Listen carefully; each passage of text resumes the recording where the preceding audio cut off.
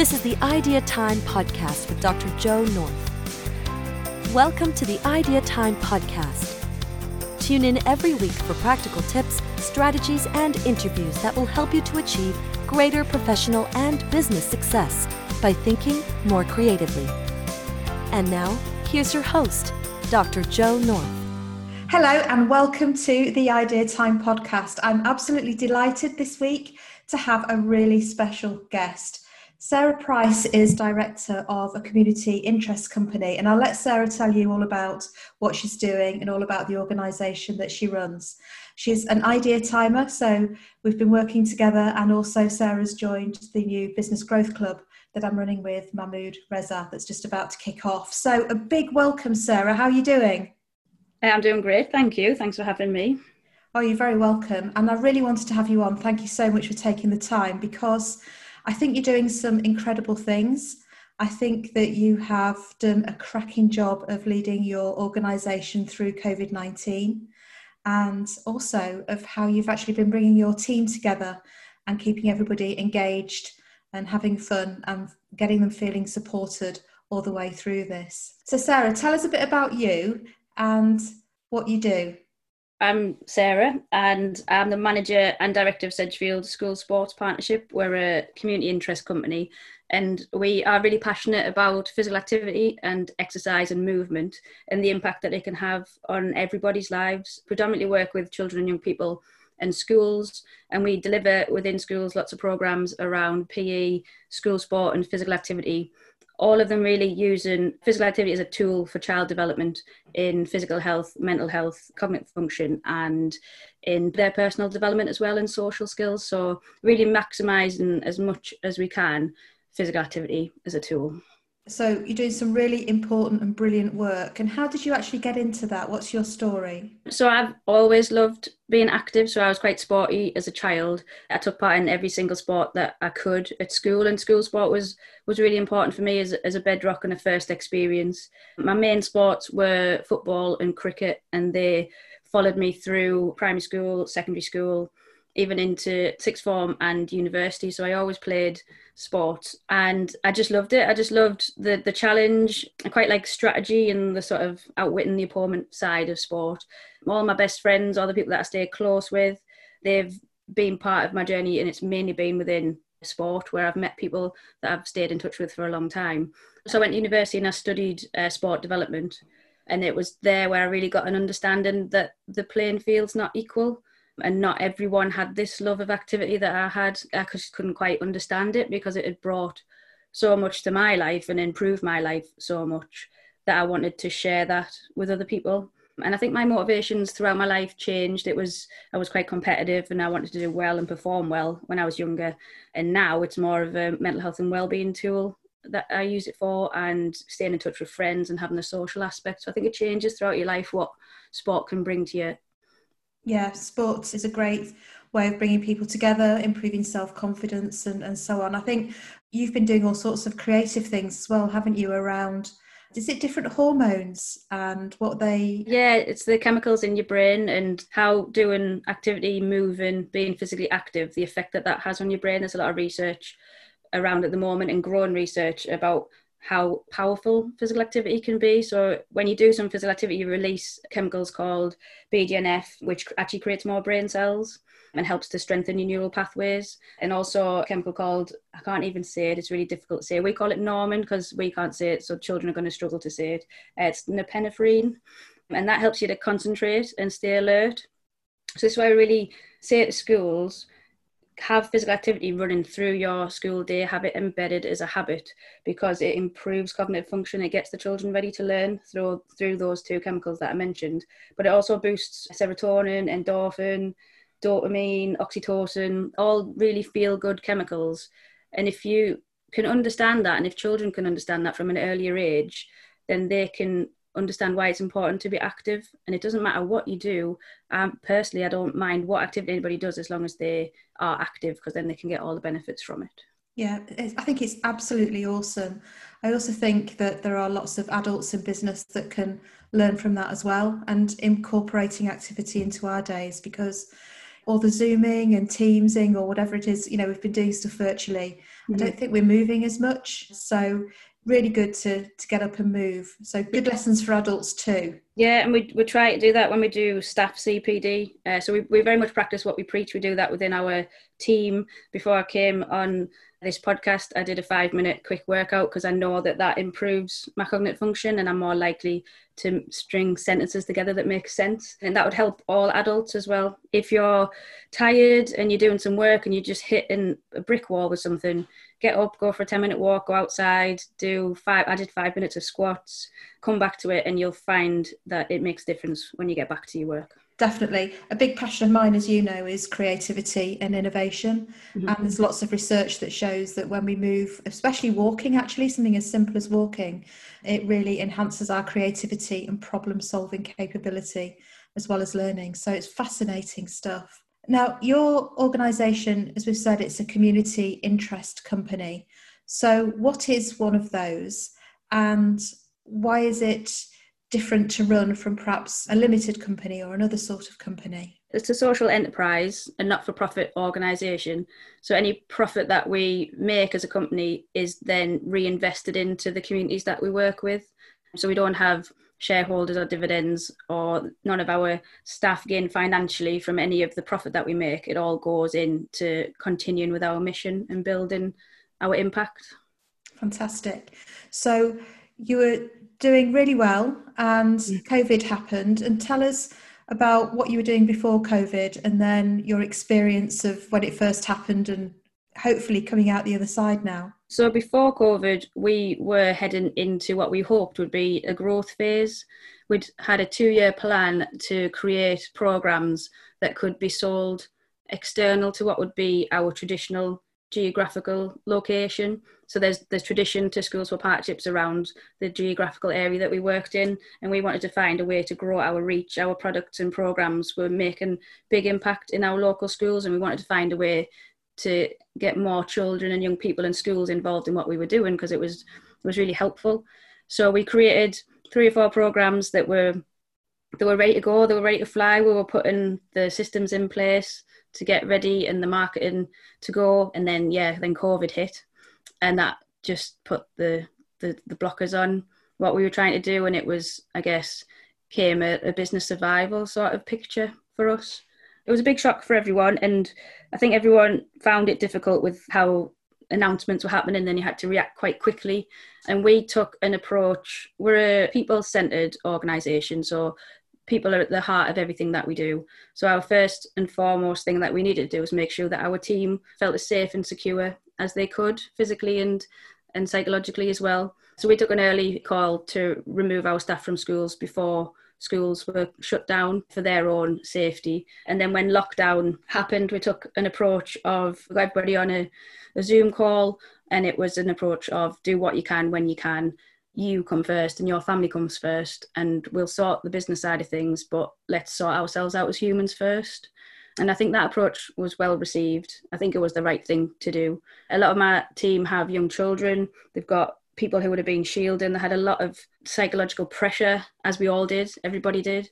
So we settled the ship first, and we got people feeling safe and comfortable that they could do whatever they needed to do at home at whatever time, and they would work around whatever fitted in for them. There was low expectations, I guess, but really high trust that they would do some work and they would contribute to the cause that we had. So really dealing with it in full alignment with all your values and your mission. I kind of see that there's a scale between the human side and the business side. We're very much on the human side. And at some point within this experience, we had to think about the business and the money and how we would survive and maintain ourselves. But we felt that our mission to have people active, healthy, mental health, physical health, we needed to stay in play and we needed to be around to help because we could help. So I kept more people. We furloughed 3 people. Which was really difficult because we're a really tight team, and I didn't want 3 people to feel outside of that. So we did do some things to make them feel part of the team still through social Zoom meetings and things like that. But it was important that we stayed in play. Our customers, so our community was in crisis, and we had something that could help. So if we could stay in play as much as we could and we could help them through this period, I think the business side of things would take care of itself after that. So what did you do and I love the sporting language, by the way. So what did you do to stay in play? What did you do to differently in your business to look after those customers and to keep the income where it needed to be? We knew that our aim is to keep people active, and children in particular, and that is the aim of schools as well. So if the children weren't in school, what could we do to keep them active at home? So we did a lot of work through Facebook, sending resources to schools that they could put on the systems that they were using to keep in contact with parents, keeping it fresh and vibrant, giving them lots of different activities that they can do together at home as a family or just the children by themselves, and then also within school for the key worker children. We had some really great success with virtual events. So we did a To Me To You, 2M to You challenge, which was all around like the social distance of 2 meters.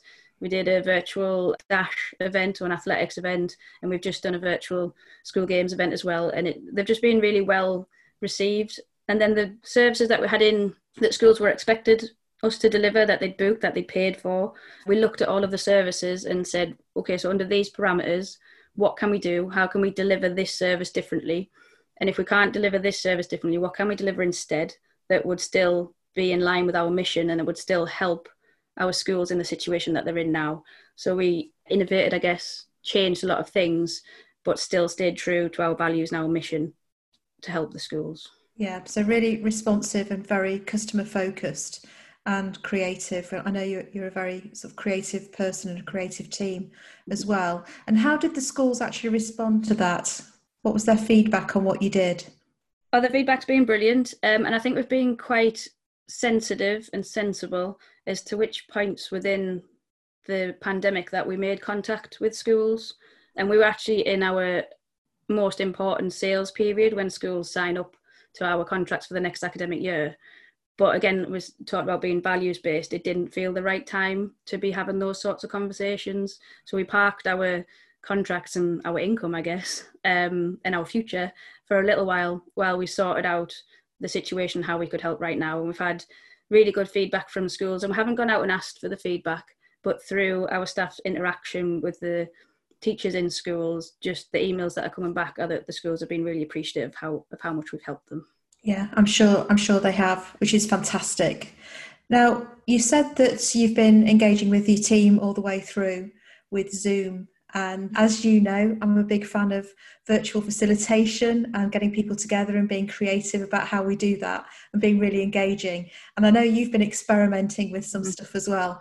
So tell us how you've been using Zoom to really bring your team together and do some good stuff. We haven't had a digital meeting before COVID. We use a platform called Zoho Meeting, which I don't think many people use, but we do. It's a suite of products that we have, and it already had this video conferencing function that we'd never used before. And I guess I just saw it as a challenge and an opportunity. How can we still be creative? How can we still be connected as people through this virtual space? So we met weekly as a team. So every Tuesday morning we would meet. We didn't meet weekly in real life. Normally in a normal working week, we wouldn't meet that often. So part of it was to stay connected, keep everybody up to date. I think a really important part of those meetings was we had an open forum at the start where any member of staff could ask any question that they want. And I would answer that as open and transparently as I could with the information that I had, particularly in the early days where everyone was scared and worried and concerned about the future of the business. I think that was really important. I was a lot more transparent about the information that I had that I may have been previously, and I'm very transparent usually, but around finances and the picture and where we're at and things like that, I was very, very transparent. And I think people found that really helpful. But we did a lot of fun icebreakers, got to know each other even closer. It was really nice to see people in their homes, and we'd get interrupted by children. There'd be one where a member of staff had to have their baby there. My daughter Ivy, 10 o'clock on a Tuesday seemed to be the time she came in my room every week. But that was welcomed by the people on the call, by the team. They would chat to her and then she would go out the way. But we have connected really well, and we did some socials as well. We had a race night. One of our members of staff, she left to go on to a different job, and we held a leave and do for him virtually. And we've had a lot of fun. We've had a lot of fun on the icebreakers, but we've also used some really good tools around innovation, creativity, around ideas for our future as well. It's been really, really good. My favourite one would be when we were digging into our mission and our why and why we do what we do. We did a task where people had to go and get 3 objects that linked to our why. And it was good for me to see if people had the same why as me, because I had to go off independently. And we got objects like flowers to show that we grow children's futures, but that all flowers are different and people grow differently and they look differently, but collectively they're all beautiful. And we had keys because we use our tool of physical activity in many different ways to unlock potential. A clock that symbolised that we're here in the present, but we're always looking to the future. And it was just a great way. If I just asked people, what is our why, I wouldn't have got that depth, I don't think. Do you think that you've bonded even more? You know, you've come together even more throughout all of this, despite the distance? Is that what's happened? I think we are very tight and connected as a team anyway. I think our culture pre-COVID has always been people first, connecting as people, understanding each other. So I think we had really strong bonds before COVID, and I'm pleased that we've managed to maintain that and possibly take it to another level, because we've all been through this shared experience together.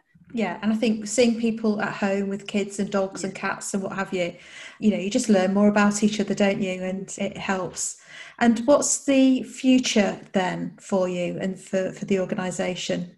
Where are you headed next? We hope to be back in schools in September. The government guidance suggests that may be possible, although we know it's going to be a little bit different.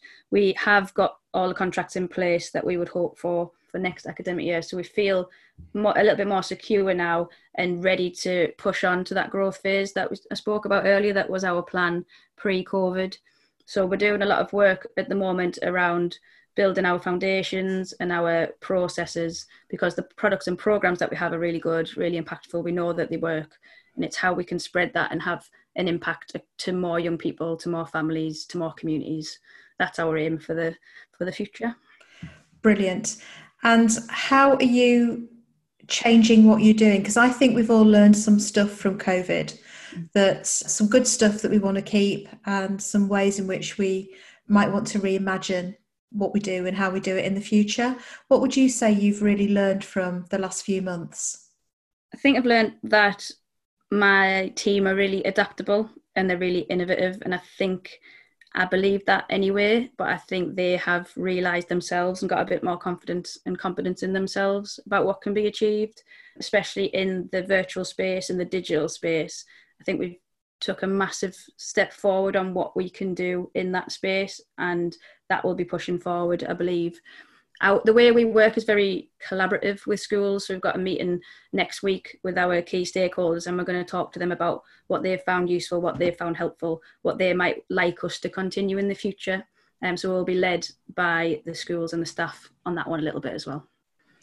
Brilliant. Well, do you know, I think how you have handled this and navigated your way through it is absolutely brilliant. It really is fantastic. And I think there are some lessons there for any organisation, whether they're, you know, a profit-making business or a social enterprise or public sector organisation. You know, the key messages that are out there for me are all about people and team engagement. If you get that right, you do the right things, the business will also be supported too through that. And I think it's about staying creative and putting your customers at the heart of what you do and being responsive to their needs and responsive to what's going on for them, you know, in that moment. So massive well done for navigating through it. I'm sure it wasn't always easy. Did it feel easy or did it feel challenging? I mean, how did you feel as the leader through all of that? It was challenging. There were times that were really difficult, but I'm generally an optimist. I can generally see opportunity within, I guess, the worst of times like we've came through now. There is always opportunity, and there's always a difference that you can make if you pull yourself out of it a little bit and look at the wider picture. So yes, there were times that were difficult, and one of the things that I have been working on personally is showing a bit more vulnerability and being more open with my team when I do feel like that. And I did that on a Zoom meeting for the first time, and it felt awful, but it was the right thing to do, because if I want my team to tell me how they're feeling and to let me know when they're finding it difficult, I have to be able to do that myself as well. So there has definitely been dark times and hard times, and I've expressed those and made people aware. but there's also been some really good work taking place and some fantastic innovation within our team, some really good highlights and some really good work of getting children active. And the overarching, I guess, experience has been, although challenging, we've learned an awful lot from it that will stand us in good stead for the future. Definitely. So what would your, I guess, advice or recommendations be to anybody who's listening who actually might have, children at home, school-age children who are going back to school possibly in September, maybe even started?